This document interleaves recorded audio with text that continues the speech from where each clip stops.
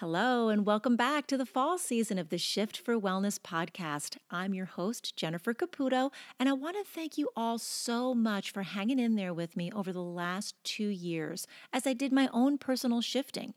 During that time, I've worked my butt off and I earned my yoga teacher certification, began my work as an NLP practitioner. I've taken a deeper dive into the EFT methods with founder Gary Craig. And I also began a new journey as a healing facilitator with the breathwork practices of David Elliott. As many of you know, education is a huge part of my life. I've been in public education for the last 22 years, and currently I teach 5th grade. Now, something very exciting happened to me this past spring. I was awarded the Sussex County Teacher of the Year for the state of New Jersey, where we have a total of 21 counties. And then I learned that I was selected as one of 6 finalists for the position of State Teacher of the Year. This was all very exciting and terrifying to me at the same time.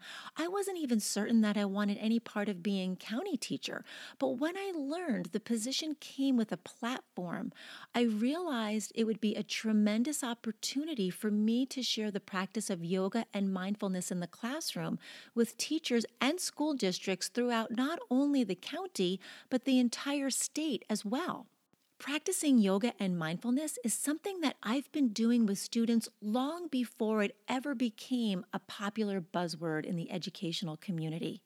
And these awards are so incredibly prestigious and they're very humbling. They also require much time and dedication to initiatives and statewide efforts that highlight the great work our educators are doing that make New Jersey schools #1 in the nation. And as wonderful as these accolades are, they stalled my work for Shift for Wellness, causing me to really continue to practice what I preach. So during the time that I wasn't writing, I wasn't creating or producing, I smiled. I got honest about the present moment and allowed myself to be in it with intention and purpose. I had faith that I was right where I was meant to be and that my work with Shift would still be there when the flow led me back to continue the work. And I was very grateful, so very grateful for the abundance. On a more logistical note, the website for Shift for Wellness has transformed into a more accessible space for subscribers to read, listen, watch, and to book personal one-on-one time with me, which is really very exciting. There's just so much shifting and so much goodness that's happening. And all this shifting was really an enormous undertaking. I totally misjudged the amount of time and attention needed to complete such a project. But here we are together again, raring to go. So welcome again to the fall season of the Shift for Wellness podcast and to episode number 35. I'm glad you're here. Isn't it funny where life takes us? If you're like me, every day you create an agenda, a to-do list for what you'd like to accomplish.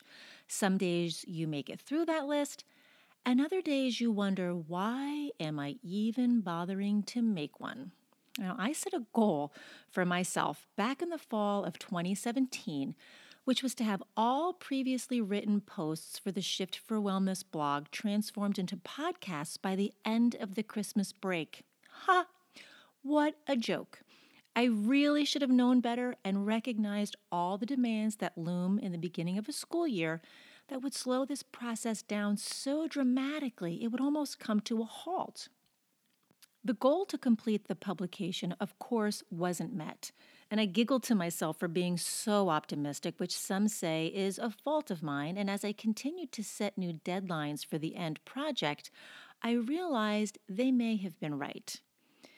But if I intended to keep up my own health and wellness as a priority, I realized I had to give myself more time to complete projects.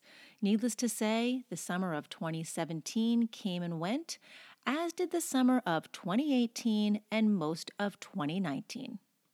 So here I am, back in this space I created with intention and purpose, excited to continue to write about facing challenges and tragedy with courage and resilience. Really, I'm truly bursting with eagerness to share with you how to manage wellness through it all.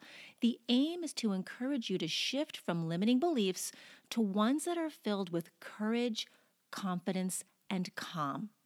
For those of you that are joining us for the first time, this hybrid podcast/blog was created to be universally designed to help all those suffering at home with an illness shift to a better place with tips and tricks to keep their spirits up and to help give them a brighter outlook. More particularly, the site was contrived for people who were not able to leave their homes and, more specifically, unable to leave their beds and were also unable to read.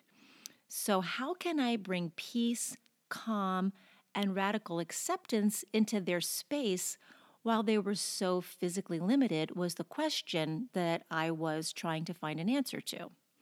So, you might be wondering why such a specific intention, and the answer is simple. Many years ago, a cancer diagnosis left me to venture through my own journey to wellness. I was bedridden for months, and as a result of many medical treatments I was receiving, I lost my ability to read. I wasn't aware of the risk of losing this faculty, but to be fair, it could have been written in any one of the documents I signed off on to accept treatment. I just signed and read nothing. I wanted the treatment. I needed the treatment. I trusted my doctors.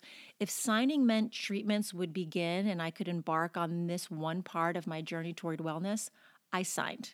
My husband Steve wanted to read everything to me, and I thanked him and told him not to bother. I'm getting my treatment, I would say. I'll deal with the side effects when and if they come. I don't need to know what they are. Where's the pen?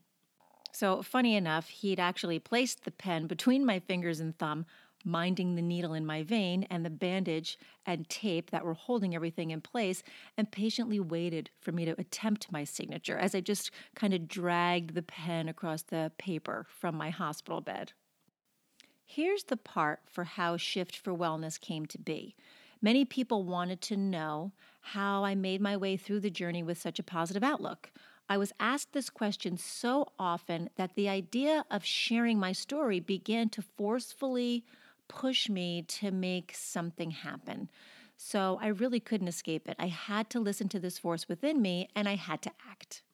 I wanted to create a how-to about how to manage your attitude on a day-to-day basis while being faced with a major life challenge. This is what I was being led to share. It became clear that would be helpful to many, and doing so on a bigger scale made sense to me. It occurred to me that others may have similar questions and concerns and could use help navigating their way through their illness and could benefit by having a bag of tricks, a toolbox, a checklist, or a list of steps or measures to take when things got tough. Shift for Wellness was born out of 5 key steps I regularly took along my journey. There was no deliberate thought process to these steps. They were simply a part of how I lived my life. I approached everything in life the same way without realizing I was doing it. I came into this world already programmed to do so, combined with how I was nurtured as a child, and as a result, I assumed everyone worked the same way. Of course, I knew there were some exceptions, but for the most part, I really thought everyone operated with the same mindset. A friend once told me I looked at situations in life through a different lens than most people, and I wasn't quite sure what she meant by that, but this journey helped me to make sense of what she had said. And after the major realization that everyone doesn't operate with the same mindset when things aren't going well, I noticed trends that were a constant in my practice of life. Smiling, being honest with myself, having purpose and intention, having a very strong faith, and being thankful for all that I had and all that I had experienced, the bad and the good.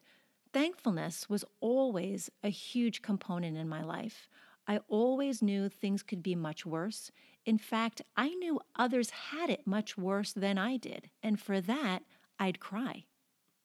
Hosting workshops was what I thought would be the best way to reach an audience. I advertised free workshops targeting people managing cancer and was faced with the most surprising realization. The majority of people who signed up for workshops weren't managing cancer at all. they weren't even suffering from an illness. The majority of workshop participants simply wanted to shift to a better place, which is what the workshops promised to help facilitate. I quickly realized the range of my audience jumped from a very select group of people managing cancer, being stuck in bed, not being able to read, to anyone and everyone who just wanted things in their world to simply be better than they were. My mind was blown by this understanding, and as a result, it was important for me to appeal to a larger audience. I remember sitting on the couch with a dear friend of mine and tossing around the idea of what to name the blog, because at the time, it was just about the blog. It was just about blog posts and sharing information and sharing tips and tricks. And for me, it was like naming a child. This was going to be long-term, a long-term relationship, and the name was really important. I wanted the title to be widely appealing so anyone who read it would identify with it and feel they could be a part of the community and benefit from the content the site offered. We went back and forth with names and ideas, and I knew I wanted the word shift in there because it worked as a great acronym for the 5 steps I lived by: smile, honesty, intention, faith, and thankfulness. And I also wanted it to be clear that if you came to this site, you were going to learn some skills about being well. Shift for Wellness flew right out of my friend's mouth, and from there, this purposeful and intentional space to live with ease was born. As time progressed, my writing, podcasting, and consulting made its own shift toward working one-on-one with adults and more recently with children.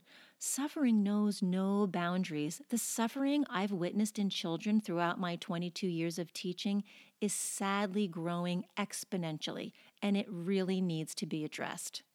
Children are floundering in the classroom and at home as they work to manage the same stressors faced by their parents and family members: world news, divorce, separation, illness, violence, finances, overscheduling, and academic success.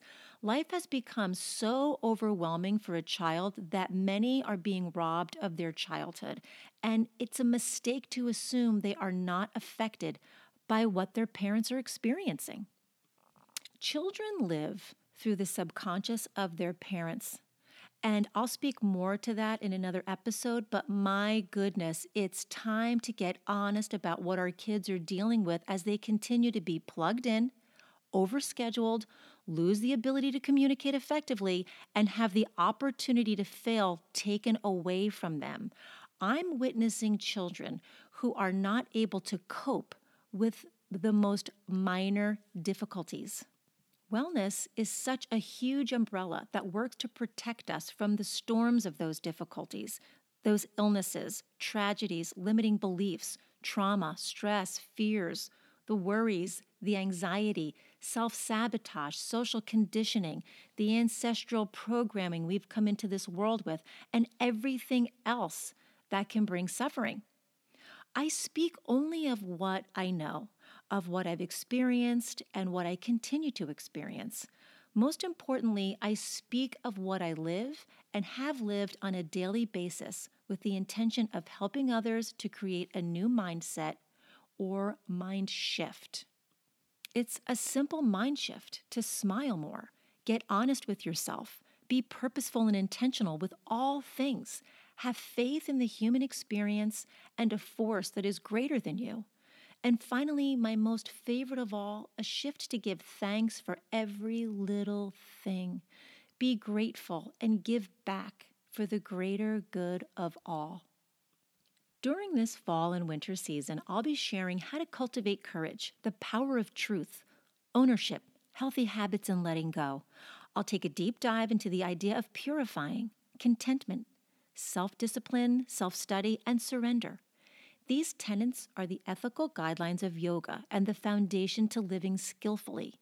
These disciplines are what resonated with me the most during my 200-hour yoga teacher training 2 years ago, and I'm excited to have these conversations with you. My to-do lists are now offered over to my higher self, my inner wisdom, my divine intuition that I've gotten to know really well and have learned to trust over the years. My list each day consists of a small request to be guided to say and do only that which needs to be said and done, and I trust in that process. I'm teaching the 10 and 11-year-old students in my classroom to do the same. If there are things on my to-do list that didn't get done, I know that completing those tasks weren't necessary. If the lesson I planned went in an entirely different direction and most of what I planned didn't get covered, I smile at the beauty of the teachable moment and scratch the rest. I trust each class got what they needed from the lesson and the rest will fall into place at the right time.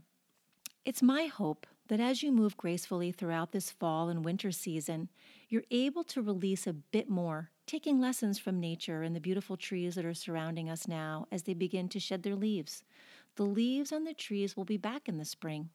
Trust that as you begin to shed what is no longer needed, you will receive what is meant for you during this season of your life, if you're open to it. Welcome to the new season of Shift for Wellness. I'm glad you're here.